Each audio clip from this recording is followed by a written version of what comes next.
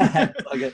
Good day, my esteemed friends. It's a pleasure to see you here today. Today we're here with Luke Stokes from eosDAC and working on a block producer candidate and also a top 20 witness on Steemit. We're going to get into what sets eosDAC apart today and also get into a little bit about Luke himself.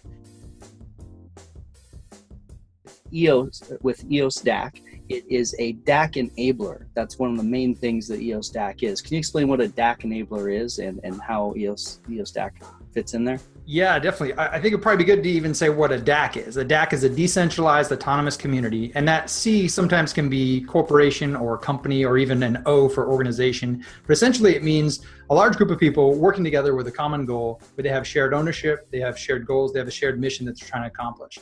And what we mean by a DAC enabler is essentially this concept of a DAC, an autonomous community that lives in smart contracts on a blockchain out on the internet that no government can stop, no corrupt person can come and change. It's autonomous. It lives on, you have to shut down the internet to stop it, basically. This idea is really amazing. I've been really passionate about it. I've been in the blockchain space for more than 5 years. And when I first heard about it, I was like, man, that is the future. That's going to solve our problems with a lot of governments, solve our problems with a lot of multinational corporations and things that, we don't get to have any ownership of. So I got really passionate about it, but I didn't get to see a whole bunch of them actually doing it. It's very, very difficult to get a whole bunch of people together and accomplish stuff. Hierarchies have a purpose because they provide structure. And so we've kind of gravitated towards that. We've never had the technology to do something different. So for what we are building is a series of tools on the EOS blockchain. And again, these are just smart contracts. I used to say 16, but I think the latest it's about 4 or 5, and they have a bunch of actions within them. But each of these components are essentially the bare bones tools of what you need to run a DAC. And we ourselves are operating as a DAC. So we're kind of eating our own dog food here. We're building the tools we need to run as a DAC ourselves. So those tools would include, member sign up. So you get a token, an eosDAC token, that's an invitation to membership. Then you still have to go and actually sign up and say, yeah, I'd like to be a member. I'd like to, I'm going to read through the terms of service and the Constitution and say, yeah, I want to go ahead and be a member. But then with that membership, now you have further actions you can do, such as voting in custodians. You can submit yourself for being a custodian. You can create worker proposals. You can, and then even with that too, the custodians, we're going to have 12 voted in every 7 days. The votes are counted, and those custodians kind of make the day-to-day decisions for the DAC. And then those custodians will review worker proposals, vote on them, and there'll be automated processes for payment as well. And so we're building not just like the on-chain tools that are needed, but also the structure. Like, it sounds kind of funny, but we had a number of meetings this week and just getting excited about folder structures. That's the level that we're at here of just recognizing, hey, what are the best ways to synchronize your Discord with your Google Drive, with your Telegram, like getting everything organized so that we can really onboard thousands of people to help us with stuff. And we'll have the systems in place to manage that. And then it's also some legal side too. So like I said, our Constitution, we just released a draft of that, which I'm really excited about. So people can actually comment on that and give their opinion on it. But with that Constitution, there's also eosDAC Limited, an actual limited liability company that has to sign contracts with real, world companies and governments and things like that. And we're kind of setting a model for how a DAC can interact with the real world through a limited liability company. So that's a quick overview of the type of things that we're doing to actually enable DACs to exist in the real world. Yeah, that's cool. So it sounds like you're creating the tools for other DACs to come in and exist in the real world. You also have the limited liability corporation that's going to be kind of taking care of some of the legal framework that's going to be necessary to just keep that running. The cool thing about that is that framework is just a service provider for the DAC. So for example, we're obviously going to have contracts with the infrastructure providers for being a block producer, servers and bandwidth and all that. But if the members through their custodians decide, hey, we're not getting enough value through this limited liability company in Anguilla, West Indies, well, we can just move over to one in Estonia. We can move over to one in Gibraltar. We can duplicate that legal liability structure however we want. And even then, if there's even a government has a problem with a certain specific thing, the way we've set up that relationship, all assets of that organization will be transferred to the next service provider that the DAC hires. So it's a really cool way to go about it. And it also reduces the liability of the members of the DAC. So instead of like all, hundreds of thousands of people being liable for one person doing something stupid, we can actually say, no, all payments run through that limited liability company. And that can be done automated through smart contracts. So it starts with the DAC, multi-sig wallet, goes through the the wallet of the actual limited liability company, and then they make the payment. So if there's any drama, it's going to just be with that limited liability company. So there's a lot of cool little things we're doing that hopefully will be a template that then other DACs and maybe even someday other governments will look at and say, okay, this is the framework now that we're going to operate under that makes sense. Yeah, and I think that ability to be anti-fragile or to be nimble. So if something goes wrong in one place, then you already have those redundancies where we know where we're going to go and know what we're going to do, because that's one of the biggest issues that you see with some block producers and some questions people have is these single points of failure. Like if we have too many block producers on AWS, or if we have too many block producers in one country. So that shows a lot of forethought is for being able to move it like that around. So that's really cool. So kind of on that note, what do you think is the most important factors what do you think the most important factors are as far as who to vote for and what to look for? I would say absolutely number one is technical capacity to actually run a block producing node. That is bar one, the most basic requirement is these people have to understand network infrastructure. They have to understand security. They have to understand the actual system in place. And that's why I'm excited to bring my experience as a Steam witness for a year now onto the eosDAC team, along with Rob and Michael, who've done a phenomenal job of they launched the very first superhero testnet. They've worked closely with Block One to find bugs and provide logs to fix things. They just did an announcement recently, a security vulnerability that Michael was a part of discovering. And so I think technical capacity and capability and expertise is the number one thing. If people are not voting for that first and foremost, then they're actually endangering their own investment, because that's the primary role of a block producer, is to secure the blockchain. That's what makes delegated proof of stake work. And that's the number one priority. Beyond that, it's, I think, value add and value creation. If they're going to create applications or support applications or support community projects, whatever they're doing with those rewards to create more value, I think is really important. Okay, that makes sense. So as far as value adds, what do you think we should look for diversity in value adds as well? Like we don't want a bunch of the same type of value adds. So what are some examples of what are the value adds that you like, or how do you rank those? Or yeah, that's a great question. I think that there's a lot of different perspectives. I mean, I've heard everything from some groups saying they're going to burn their extra rewards that they don't need for the block production infrastructure itself. I've heard people say they're going to put into building a specific product. You know, of course, we have large exchanges like Bitfinex and others coming in. You know, who knows what they're going to do with their rewards. Mm-hmm. I've seen a lot of different models. I like the eosDAC model in that, you know, we're going to be paying the custodians, you know, and they are going to, it's a really cool, if you look through the Constitution, it's a really cool thing where they're basically going to bid on what they think they should be paid, and then there'll be an average. So it's essentially going to be pretty fair across the board. And if people don't like it, they can obviously vote in different custodians who will pay themselves less, you know, if they don't feel it's equitable.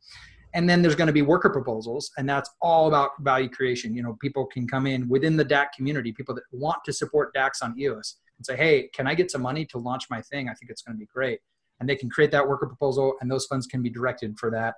And then I think this is another thing we talked about briefly, but there is some concern that we've talked about, if there's even leftovers after that, maybe the token holders might have some of a dividend or a distribution or some kind of something like that. And again, all of that is up to the actual members and the custodians. And I know that has caused a lot of controversy with people. And I'm thankful that, you know, Thomas Cox and others have been very clear that it's not vote buying, but it is potentially a financial incentive. And so people might want us to be part of the block producer community because they think they're going to gain something from it.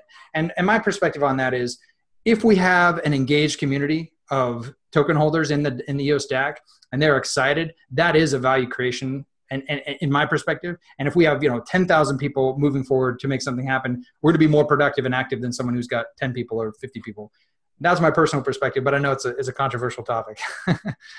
Yeah, well, and for anyone who wants to dig further in, like you said, Thomas Cox has a great video on it of why it's not vote buying and why it's going to be positive for the community. So go ahead and dig in on your own and into that. But yeah, the eosDAC is great. And so can you tell me where it's currently located, like where the first limited liability corporation is right now and where the majority of the members are? Yeah, the limited liability corporation is in Anguilla, West Indies. And then I'm pretty sure we have another one that we're kind of cooking up in Estonia. but the membership itself is going to be fully global. And where we're going to locate the servers, I think in beginning, it's on our website, but I know we have servers in London. We have servers, I think there's going to be a different set of servers in Asia and another set of servers either in Gibraltar or potentially in West Indies. I'm sorry, I should know that, but okay. These are the kind of things that are changing all the time. But again, what's nice about the approach we took is by doing the airdrop, we've published this on our website and on Steemit. We have over $1 million in funds to support our activities as a block producer. So eosDAC Limited has the funds to do that. So we have our runway. We're not, we don't have to listen to any VCs to tell us what to do. We're going to be fully committed to doing what is best for the community. And we have the money to do that, which is a really exciting thing. So if we need to move, being a distributed DAC, if we need to move servers anywhere in the world to best facilitate, a proper balance across the planet, we have the freedom to do that. And that's pretty exciting. So we're not like tied to a specific geographic location. Can you talk a little about your servers and the hardware and what actually goes into that? I mean, that's more like Rob and Michael setting that up. I mean, I've seen the specs there. We publish those as well. They are exceeding what is needed for launch. Let's put it that way. And it will always be that way. We will continue to add more RAM, more CPUs. We will continue to diversify and modularize on multiple servers if needed. We'll definitely have multiple full nodes and backups. So yeah, the nice thing again is we have the funds to do it right. And we have the skills and the technology and the experience to do it right with Rob, Michael, and myself. So I'm pretty confident we're going to be one of the top technical candidates out there just based on that alone. Mm-hmm. Yeah, and that technical aspect, like you said, is one of the most important, because that's literally what we're electing the VPs to do, is the technical aspect of validating and running nodes. And so a lot of it gets lost and we kind of overlook what we're actually looking for. So that's an interesting part about that too, I think, is that like with proof of work, the reason people do proof of work is because of the reward. They get this block reward and it's a lot. And so they're willing to spend all this money on electricity and buy big ASIC mining rigs. And I think some people sometimes misunderstand delegated proof of stake. It shouldn't be, in my opinion, the bare minimum reward to be a block producer. It should be a rivalrous position that people covet, and it brings the experts in the field who want to be voted into that position due to their reputation and expertise, because the reward should be enough to make it difficult to obtain that position where people are working very hard to obtain it. And it shouldn't be excessive, of course, and there's people that are concerned about the 5% inflation and the 1% going to block production. And to me, I think we're going to just work through finding the right balance. We went through the same thing with Steam. There was a little too much inflation. There was a little bit too much block pay going to the witnesses. And those things all got adjusted over time. And to me, that's the beauty of delegated proof of stake. You have on-chain governance. If the community disagrees about something, we can all work together to change it. And that's an amazing, amazing thing. And being in the Bitcoin space for so long, watching things not change from 2014 to 2015 to 2016 to 2017, just seeing things just lose all their market share. Yeah. It was very tragic and it was very sad. I was very frustrated because people just couldn't come up with consensus, and there wasn't aligned motivations between the users of the platform and the block producers. Mm-hmm. Yeah, that is one of the beautiful things about delegated proof of stake, is the incentive is to improve it constantly. And also, that's a really good point you make about bigger picture. The more that block producers are getting paid, or the more competitive it's going to be, and the more experts you're going to have dive in, and the harder they're going to work to gain that position.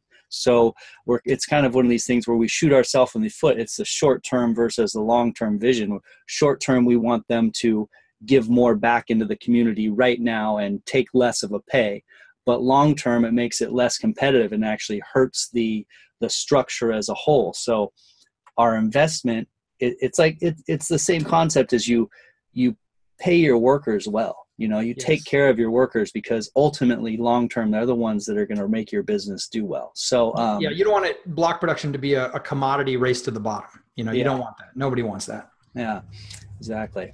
Well, yeah, that's a great point. What do you think of Amazon Web Services? We've seen a lot of the block producers using that. Do you think that there's space for some of our block producers to use Amazon Web Services?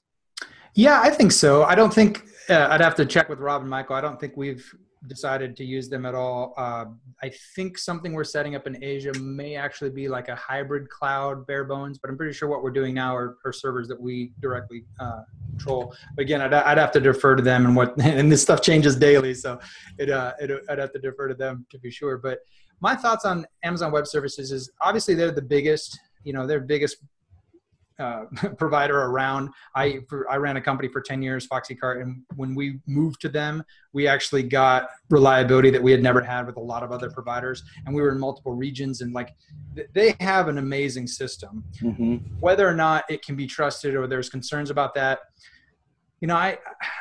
it's a similar thing with what secures this, right? This whole system it's in their best interest to be secure, to be reliable, to be affordable, to be, excellent. And if they don't, they lose market share. And so it's the same thing with us as being a reliable block producer. It's like we want that position, and we want to protect our reputation. So I think sometimes people like to latch onto these simplified things like, oh, you use AWS and I'm going to count that as a check against you. And it's much, much more complicated than that. To me, I could set up a server in some incredible ISP and not have a clue how to secure it and be much, much worse off than if I was just on AWS. So it completely depends on the context of the people involved, how they're configuring the servers, and their expertise on security and reliability, and how the team has built their round-the-clock surveillance and monitoring and logging and everything, so that if there's an issue, they're on it immediately. Yeah, absolutely, and it plays into this this thought of diversity in all these different areas. And I think one of them can be with Amazon Web Services. As long as we don't have 21 block producers that are all fully dependent on AWS, then what we're just trying to keep is this one single point of failure. We're trying to not have a one single point of failure. So I think that it's just something to be conscious of when we're voting, is maybe not to vote for, all Amazon Web Service providers, just not to centralize that. But in the same way that maybe we don't want to have to vote for all BPs in one country, maybe we want to spread those out a little bit. Absolutely. That theme of diversity. And then the other place we look at diversity is what these BPs are going to be giving back to the community. And that idea of diversity and decentralization is one of the main reasons I joined eosDAC. And it's one of the main reasons I'm very, very excited about what they're doing. It's not about maximizing profit for a very small group of people or a board or a corporation. It's about creating value for a large number of people. And even if they don't have a huge stake in EOS, but they have an application they want to build and they're passionate about decentralization and creating a DAC and a community, then they can come through eosDAC and have a voice. And they can actually say, well, maybe I don't have enough tokens to influence a block producer normally, but if I'm a community member of eosDAC, then I can actually take my DAC tokens and I can vote in a custodian who I trust. And then that custodian, among 11 others, can actually, hear me out and say, hey, here's a change that EOS is considering that would be really beneficial for DACs. Can we campaign and talk about how much we'd like that change to be made? Those are the kind of ways that I look at it. I think when we have a larger distribution, and it's almost fractal. It's like we're replicating what EOS has done, and then there's going to be DACs that come after eosDAC and replicate the pattern that we've done, and then they're going to build decentralized applications that are going to essentially replicate their DNA. And so there's just this incredible fractal nature that's happening that I think is just really beautiful, and it resembles what I see in nature that is very resilient and actually very effective. Yeah, I was just going to say, you guys are like a meta decentralization. You're like a decentralized wing of something that's already decentralized, and that is a beautiful way to put it. There's in nature fractals and things looking the same on a small level as a big level. That's something you guys are enabling. And I think that it's a needed balance with the block producers, as we have all of these kind of for-profit block producers going to be run by individual entities.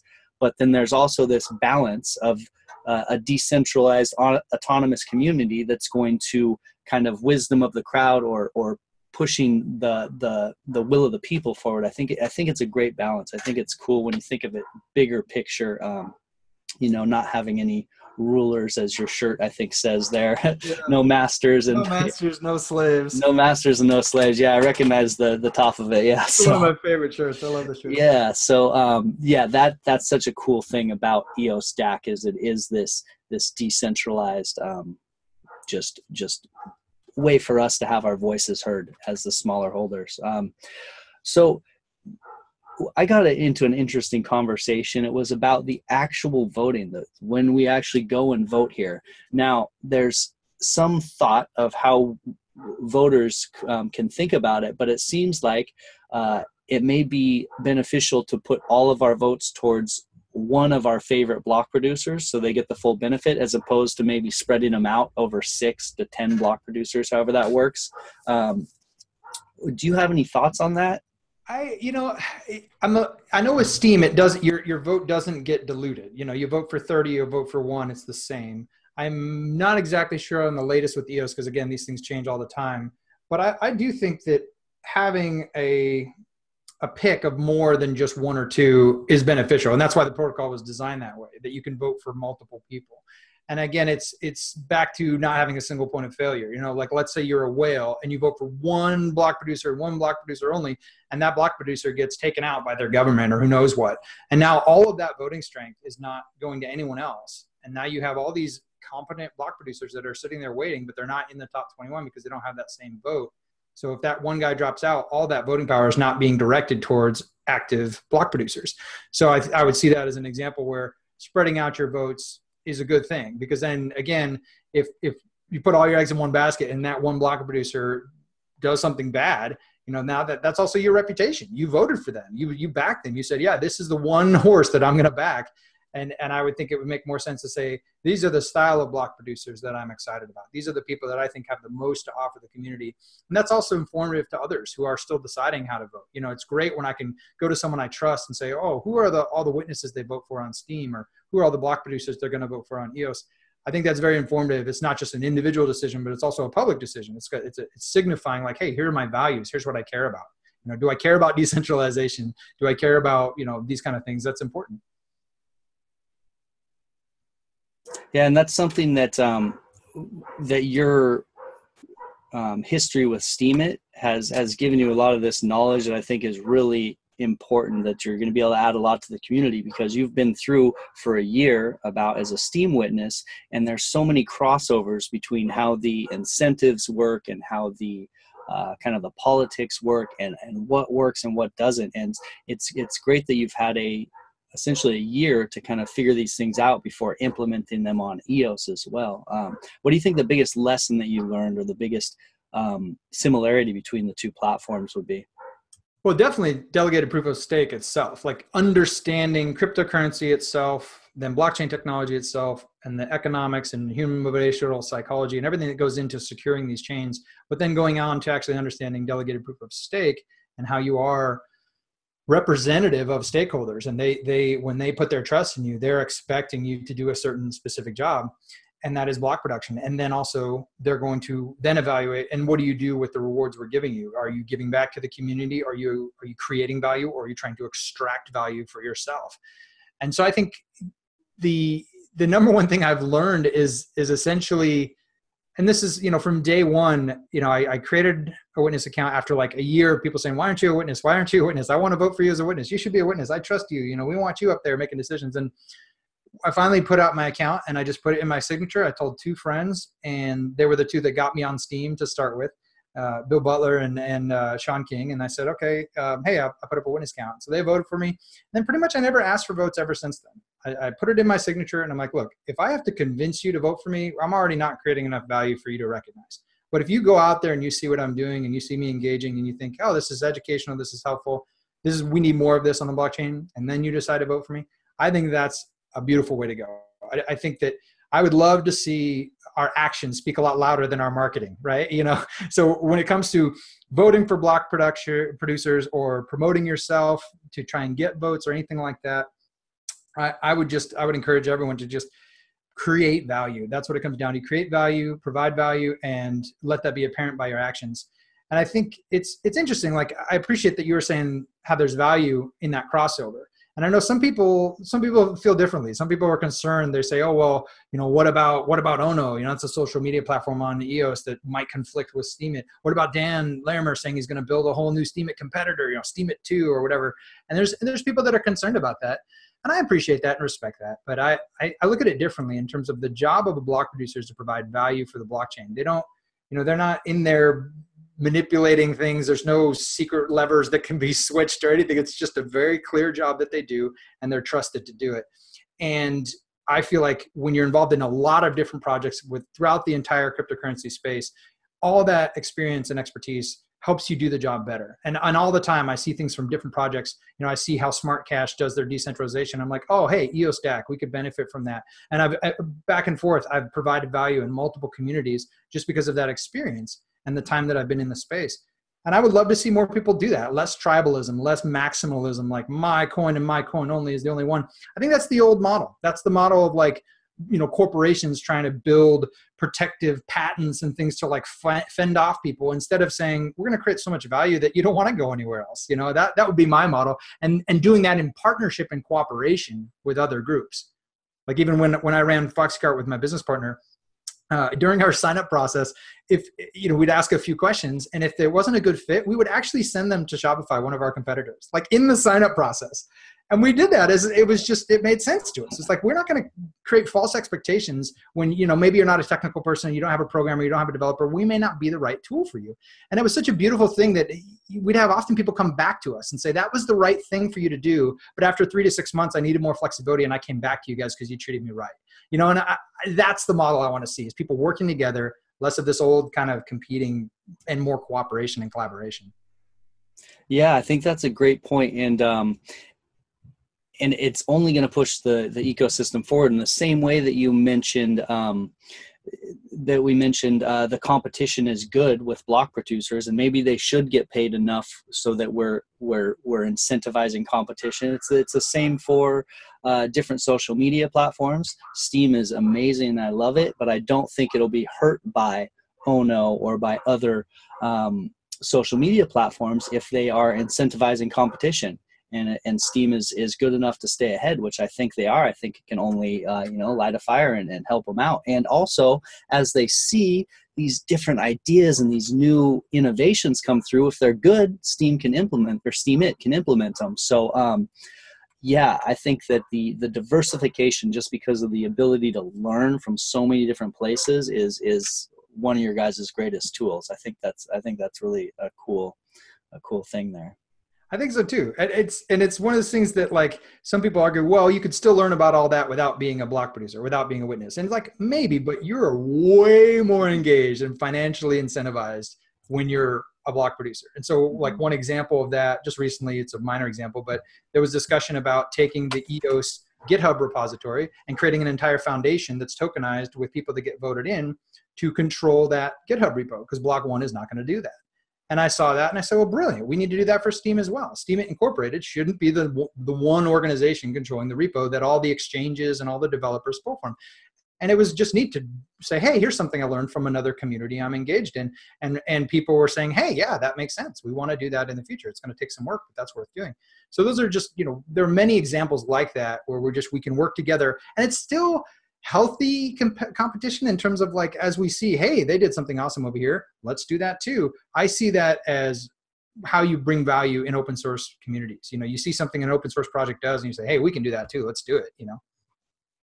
Yeah, absolutely. And it's all open source. So it is, that's the name of the game. That's this shift that we're feeling. That's a little bit uncomfortable sometimes because it's so different, but it's really a cool shift, and it's really positive. If we want this whole decentralized world where we're getting rid of the middleman, we're getting rid of the powers that can kind of pull strings, then that also comes along with sharing. We become a little bit more of a sharing economy. We become more transparent. We do things more for the good of our fellow man as opposed to, only for ourselves. And so it is kind of an uncomfortable shift, but I think it's the right way to do it. I think it's pretty rad, man.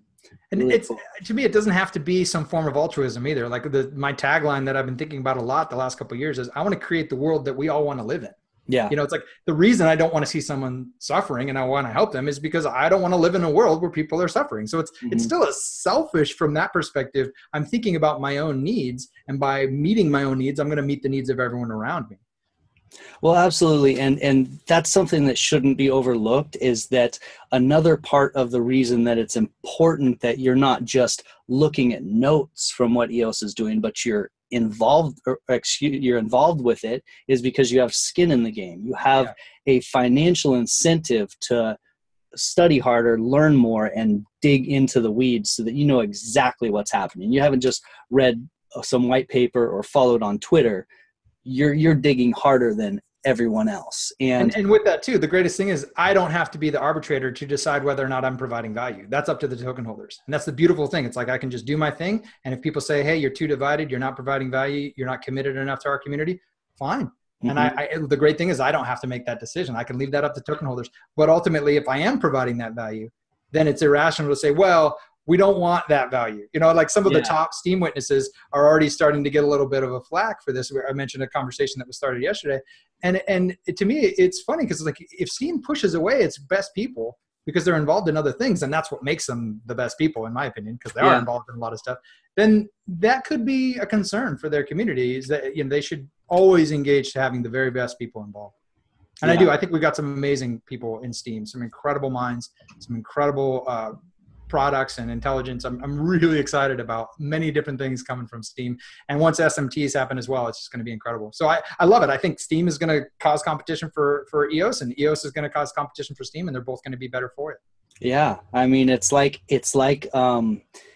great competitors in the NBA finals or something. They end up loving each other because they push each other to do things that never would have happened without it. So heck yeah, absolutely. So I think, I think that it's great. And I hope that people kind of open their eyes to the possibility that so many things are so different from the old world now. We're breaking ground all over the place. So to just embrace DPoS as a whole, delegated proof of stake as a whole, and be part of as much of it as you can, I think that is I think that's a beautiful thing. That's kind of the route that I see you taking, and that's important. What was your background before you got into so heavy into the blockchain and things of that nature? Well, I spent 10 years building FoxyCart, which is an e-commerce shopping cart system. So my business partner and we started that. And before that, I majored in computer science. I've always been programming. I worked for a couple different organizations and companies doing that.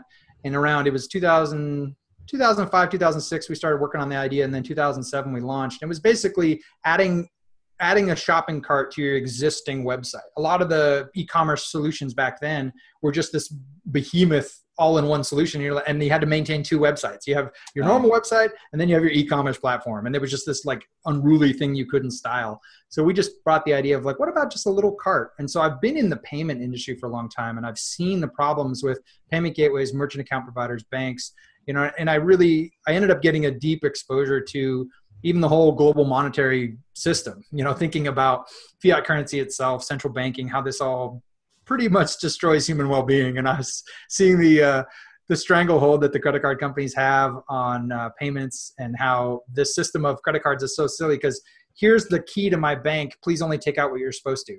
That's just like, here, open my safe, take out what you're supposed to. This is absurd and obscene when it comes to security. But this is the model that was created before the internet. And now we have encryption, the internet. We have much, much better ways to do it.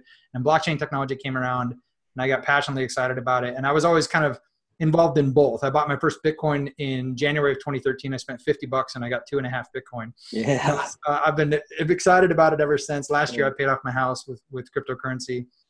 So my wife and kids are happy about that.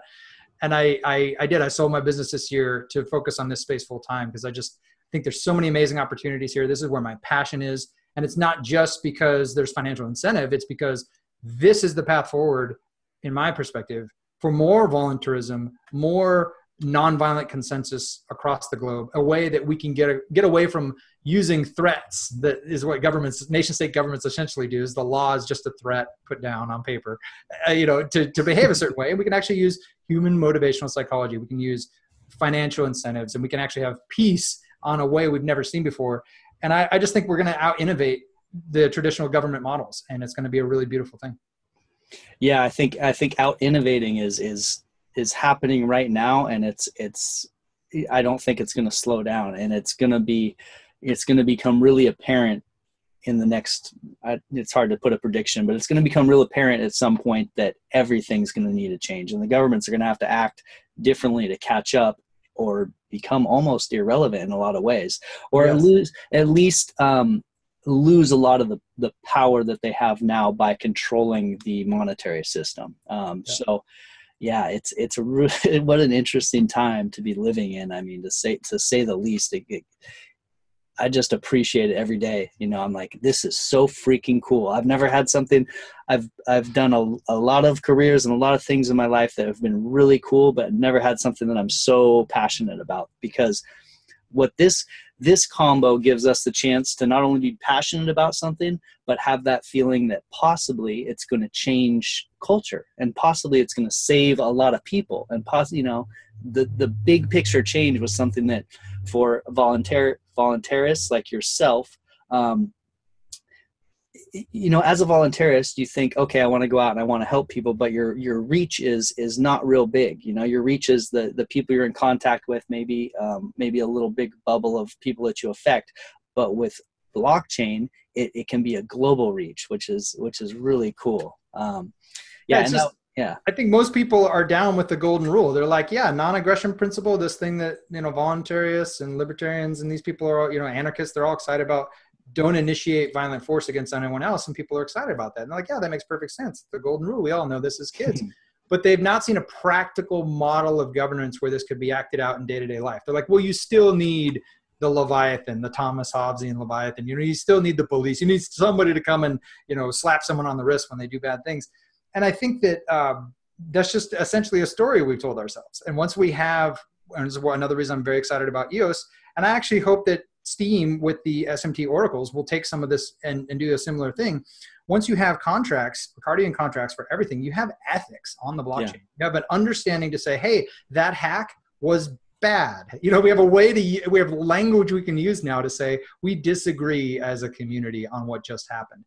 And with that, now you can start building structures of governance that will actually function and interact with the real world in a way that people can look at that and say, wait, you can do that. How? Like, we don't need to have any violent threat. It's like, no, that guy was a bad actor and we froze the funds and the person who found it got rewarded and the victim was made whole. And it's no longer this kind of like, put the bad guy in a cage and feed him for 20 years. But it's like, no, they don't get to play anymore, you know? Yeah, exactly. They're opting themselves out of the system. So, yeah, and there's been this kind of this pushback against DPoS or against EOS or Steam at that model of the delegated proof of stake because of the governance. And people argue that the governance actually makes it, you know, gives you a blockchain that can be changed and gives human interaction, which is bad. But with proof of work, it's almost we're at this point where we've proven that it can't change quick enough. It's not agile. It gets stuck. And unfortunately, Bitcoin, the greatest thing ever, has been kind of stuck in this rut for a long time. And it's just it paints this picture where we actually, maybe we do need human governments, and maybe humans aren't all bad and we're not going to mess it all up. Maybe if we plan it correctly, you know, we have the correct incentives and we think it out with all these lessons, maybe there's an interaction between the two where this could be, you know, where DPoS is a great alternative. I love how they're competing and cooperating. I love recently how Vitalik Buterin gave some input to Dan Larimer and he improved EOS because of that input, and he thanked him and said, hey, thank you for that. And I look at that and I think it's a beautiful thing because, you know, I tweeted a whole series of tweets today, and it was a reply I did on Facebook. And I was like, oh, I got to put this out there. And it was essentially, you know, was the DAO hack of $100 million plus on the Ethereum network, was that a good thing? Was it a good thing that it forked and created Ethereum Classic? Like most people would say, no, like that would have been better if that didn't happen, right? Mm-hmm. But there was no mechanism on chain for governance and a way to say, hey, we all agree this is bad, let's not do this.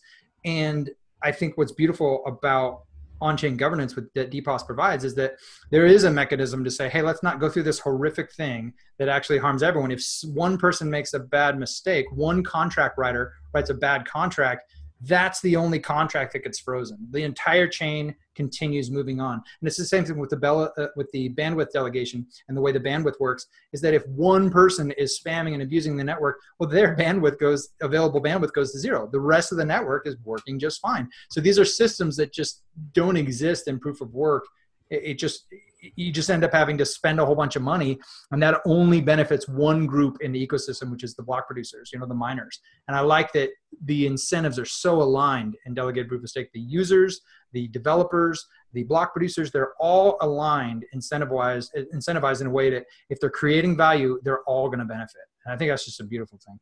And again, I'm happy for a very strong proof of work chain that is secure and has petabytes of hashing power, and it would take millions or even billions or even trillions of dollars to 51% attack and hack. I like that security, and I think that things could work together. If somebody didn't trust delegated proof of stake, well, they could take a hash of something on that blockchain and throw it on the proof of work blockchain, and vice versa. So I think that they can work and collaborate together.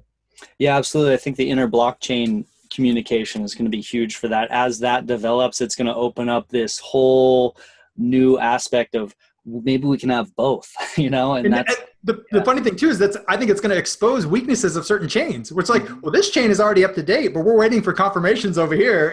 Come on, get with the technology here. Yeah. Once you use DPoS for like a little bit amount of time, you just get spoiled for everything else. 3-second block times on Steam, a half a second block times on EOS, and you didn't pay anything to transfer your own stores of value. You just had to have some Steam power or some EOS, locked into bandwidth. It just spoils you. You're like, wait, I have to wait how many confirmations are on Bitcoin, and how long is this going to take? Yeah. But it's just, this is all competition. This is the way we're going to be helping each other improve. Mm-hmm. Absolutely. So, what do you? Sorry, I just lost my question. Lost my train of thought there for 1 second. That'll happen. I had this awesome. I was like, oh, I got the best question ever. Oh, never mind. Forgot it. But yeah, I've loved being on Steemit. I've been on Steemit now. I'm actually just approaching my my year anniversary on Steemit. I think maybe cool. About 3 weeks from now. So my wife went to the first Steam Fest, the second Steam Fest in Portugal, and I just got to go to the Steam Creators Conference in Las Vegas maybe a month or two ago. So I think it's fantastic. So yeah, I was going to talk to you about the EOS. The EOS launch, because we have the mainnet launch coming. I mean, that's kind of the elephant in the room. We've got like 2 or 3 days until all of this either comes to fruition or doesn't. There's been some recent vulnerabilities, but then Dan has come out and said, you know what, these aren't, we're fixing them, or they're fixed already, and it's just a little bit of FUD. So what's your take on how this launch is gonna look? That's a great question. I'm really glad you asked it, because I'd like to kind of get the word out there that we should really reset our expectations. And I had to do the same thing myself. And my expectation, and I realized this was totally an assumption on my part. I didn't read this anywhere. Block One never said this. No block producer candidate said this. It was just my own assumption that, the tokens launch or lock on the end of June 2nd. And so therefore, right after that, there's going to be a launch. And it was just kind of like, but not necessarily. Like we're going to launch when the code is secure and ready to launch. And all the block producer candidates have already agreed to only launch one EOS. We're not going to confuse the market. There's going to be one that we all agree to, that we validated all the token balances. We validated all the initial system contracts and everything. And it's basically a pristine, clean blockchain. And we're going to be ready to go. Once we've validated that, then we will open it up and make it available for people to vote for candidates. And to me, that's the most important thing. If that takes a few days, a few weeks even, whatever that takes, I am totally fine with that, because that is the #1 priority, is to launch this secure chain. There's billions of dollars on the line and untold future billions to be made. We have to do this right. And so I think that's probably the first message I want to put out there, is that ultimately it's the responsibility of the block producer candidates and the launch teams all around the world to do this effectively, to do it securely. And it's, I was kind of hoping, and we were, I've talked to Rob and Michael about this, we were kind of hoping we would have a stable 1.0 release about a month ago, that we could just hammer on and hack on and really run it through its paces. And as you've said, changes have been made every single day, right up to today. So it's not ideal. Like I said, I've run a software company for over 10 years. We process billions of dollars through our system. We were PCI level 1 compliant. Like security was a big part of what we did. And so, that does concern me a little bit. I would have hoped to have gone a different way as far as professionalism and making sure that you're really going to launch a solid product. And at the same time, Dan Larimer is a genius. The guy is incredible, and he has a track record of doing incredible things in a very short period of time. And the value he's added, I think, is worth it. And I think he's going to continue suggesting improvements, and whether, and it'll just be up to the block producers who do get voted in to decide if it's, worth doing. So I'm very optimistic. I'm very hopeful. I'm very excited about the launch, but I'm no longer of the opinion that it's going to happen within hours or minutes of, when the tokens freeze. I think it would be good for everyone to kind of set their expectations to say, okay, I know that my token's going to freeze. I know I won't have access to it. I have to be comfortable and confident and just be patient, and in good enough time, it's going to launch and it's going to be fantastic. So when you say token freeze, just so everyone understands, this means that even on Binance or wherever the tokens are, they're not going to be trading. Is that right? Well, that's an interesting point. So I'll give as an example, Tezos. They had an ICO, massive ICO, a long time ago. And there is one exchange, I forget which one, that is trading their own Tezos coins. So essentially they participated in the ICO. They have a certain amount of coins that exchange has. And then they're allowing selling and trading, but no deposits, obviously, because the coin doesn't exist, and no withdrawals. So will that happen? Maybe. And that would be kind of virtual trading off chain, which is what a lot of, unfortunately, centralized exchanges do. And I would love to see the future just wipe out all centralized exchanges. I would love to see everyone have control of their private key and everything done on decentralized exchanges. But until we get there, I can't speak for all the exchanges, so that may happen, but most likely, most exchanges will say, okay, this is locked until our mainnet launches, and then we're going to implement our systems to support that mainnet, and then we're going to open it up for trading. I would hope that's what people do. I think you'll have a very manipulated market if only certain exchanges are selling and there's no way to trade between them. I really hope that doesn't happen.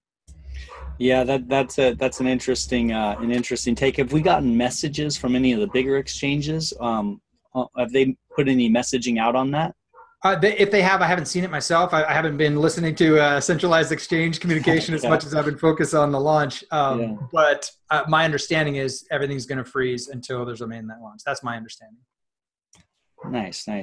Well, and that's good to set the expectations, because again, what we want, bigger picture here, is for a smooth launch. What we want is for all the small hiccups to be worked out, so that when it launches, we can start actively using the EOS blockchain. So, we'll keep our fingers crossed there. But like you said, Dan is such a force, and he's already had a couple launches in the past. So I think that I have a lot of faith in him. We'll say that, and so I'm hoping that this all kind of pulls through. And I know he's not really he's a figurehead, but he's not really this is the community's project. So there was something that Dan said where he was one of his thoughts was that the chain would be launched by one block producer as opposed to 21 block producers.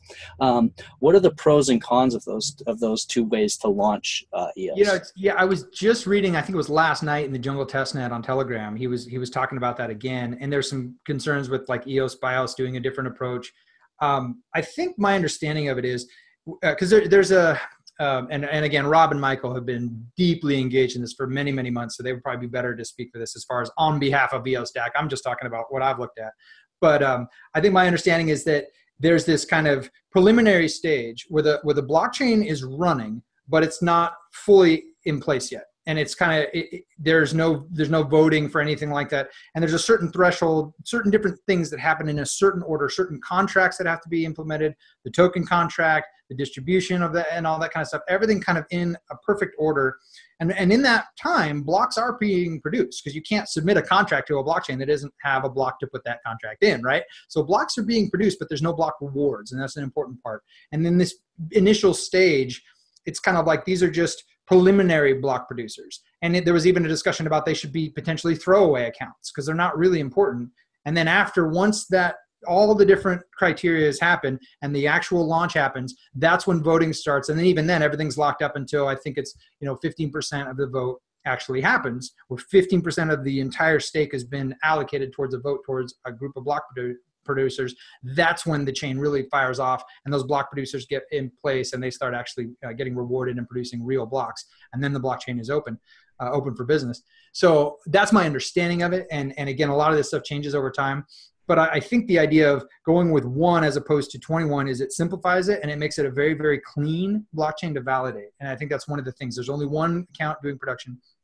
There's another side to it that, with the distribution of 21 different block producers, even launching the chain, then there's fewer points of failure, because there's been a lot of talk about those nodes being open to denial of service attack, distributed denial of service attack while they're trying to launch the chain. That's a very critical moment in the birth of this little baby blockchain. We gotta be care for it and protect it in that moment. So there's talk of doing VPNs, there's talk of keeping things secure and private. Like there's all these different ways that people are going about doing that. And one of the things I've heard that I like the most is essentially launch multiple chains, maybe 2 or 3, and then validate all of them, make sure they're radically secure and awesome and perfect, and we can provably show that with tools that we're going to do to validate, and then essentially flip a coin, because it doesn't matter who launches. There's no ego involved here. There's no one saying, well, I was involved in the launch of blah, blah. No, we're here to launch this thing, and that's all that matters. So I like that approach, where if we can validate that these are all secure and these are all follow their correct protocols, we flip a coin, we pick one, we call it EOS, and we all jump on board. And then we start voting. And then it's a matter of, demonstrating value like we talked about. Mm-hmm. Absolutely. And that voting will be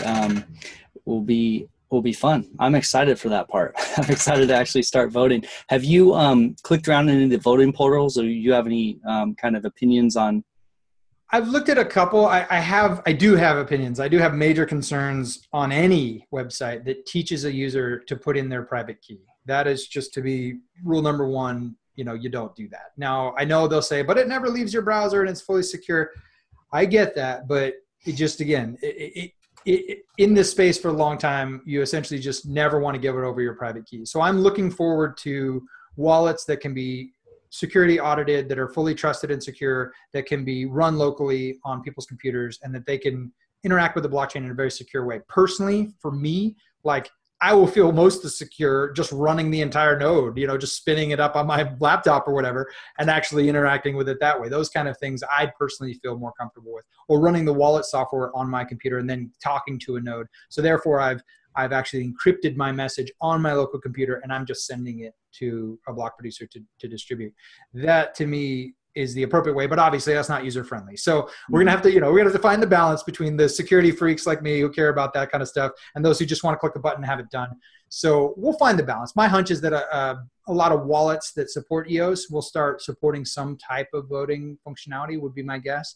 And there will also be light clients and ways that you could connect to the system, kind of like Mu, my Ethereum wallet. You can connect to it and you could run it offline if you wanted to. And then once it creates the transaction, then you're back connected to the internet to broadcast it. Or even do an air-gapped computer where you could generate everything offline, copy it over, and then actually broadcast it. So I'm hopeful more options like that will come up, and more tools will be user-friendly while not compromising security. And importantly, not training people to just be willy-nilly with their private key, because the more we train people to do that, the more people are going to lose their funds, and that's just very tragic. Yeah, absolutely. Yeah, the mindset of never putting your private key out there is something that's important. So when we start giving circumstances, well, this time you put your private key out, it confuses the situation a lot, for sure. Yeah. What do you think of the Scatter project and how that plays into the?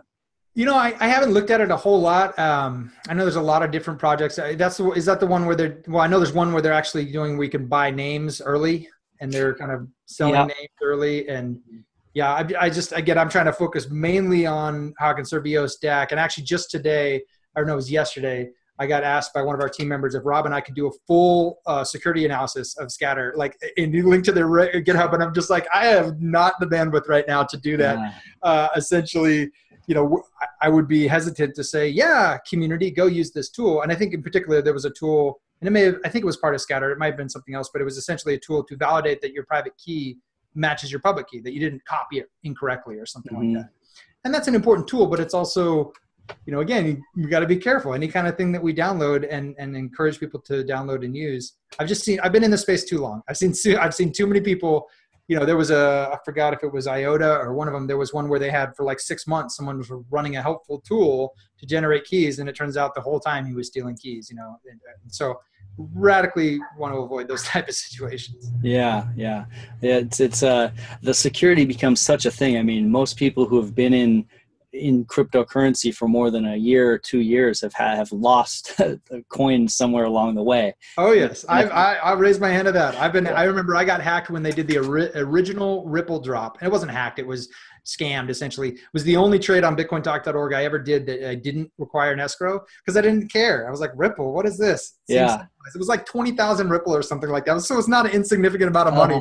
And I was like, sure, yeah, I'll sell it for Bitcoin. And it was a fun story though, because later, the guy whose account had gotten hacked and had a high reputation came back and felt so bad about it that he kind of like gave everybody who got hacked or got scammed a little bit of Bitcoin just to kind of make peace with them all. But it was, I totally agree with you. I think, and I also melted a Bitcoin miner. I spent 100 Bitcoin, my entire stash on an Avalon 3 back in like 2013, I think it was. And almost burned down my house with this thing. And I parted it all out and ended up getting a good number of my Bitcoin back just because people wanted the chips so badly. But all these stories, these are what make us resilient in the space, give us experience and help us make better decisions in the future, and then help other people, not make the same mistakes as well. Yeah. And it's that learning by, learning by trial by fire, basically. When you learn those types of lessons, then you're never going to put your private key anywhere. Once you've had it happen once, it's the same reason that, people can't really learn to trade by trading fake money. You have to go in and lose money actually to learn these lessons. You have to take hits because it's hard as humans to learn from other people's mistakes, no matter how, psychologically or how mentally you can see these mistakes they made, but until you feel it, it's hard to actually to learn those. That's it's so true. I did a post a while back on experiential knowledge and how do we you can't transfer experiential knowledge to other people. Like the first time you drive a stick shift, you're freaking out. The first time you come up to a hill on a stick shift and you're trying to use the e-brake, you're like, oh my gosh. And then after a multitude of years, you're like, why was I ever concerned about this? I can do this in my sleep. And I feel like cryptocurrency is the same way. It's extremely stressful and confusing once you start, and then eventually it just becomes a thing where it's like, oh, this is no problem. Mm-hmm. Yeah, and that's one of the benefits of EOS. Hopefully, is that it's going to make the interface with cryptocurrency in general more user friendly, more with human readable names and just things like that, and recoverable passwords. Not having to calculate, gas prices and all that. Yeah. So that might be one of the, hopefully that's one of the big doors that's opens up for us too. So what, if you wanted to go back and say one thing about eosDAC, or kind of what your main thing maybe that we didn't cover, what are we kind of missing about eosDAC so far that we haven't touched on? I just, well, actually, it would be fun if you wanted to. We've got a sweet little 70-second animated explainer video we did that I think is amazing. It's like movie quality if you wanted to link to that. I think that's a good job of explaining Bitcoin, blockchain, and then all the way to EOS and eosDAC.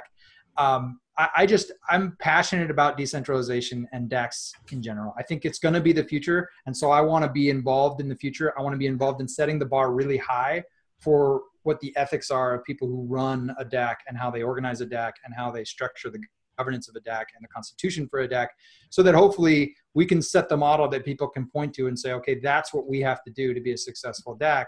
That's the integrity and character we need. So that's my main reason I got involved. I see the concerns, I see the challenges with it. And again, if it was easy, more people would be doing it. But I really do think this is the future. And that's why I'm passionate to be involved in it, because I want to make it easier for others going forward. You know what? I think that is a very valid point that, it's kind of a second layer point, but by voting for eosDAC, or if we're able to get eosDAC as one of the top 21 block producers, we're essentially putting into place a structure that can trickle down and show others the groundwork of how to actually operate a DAC.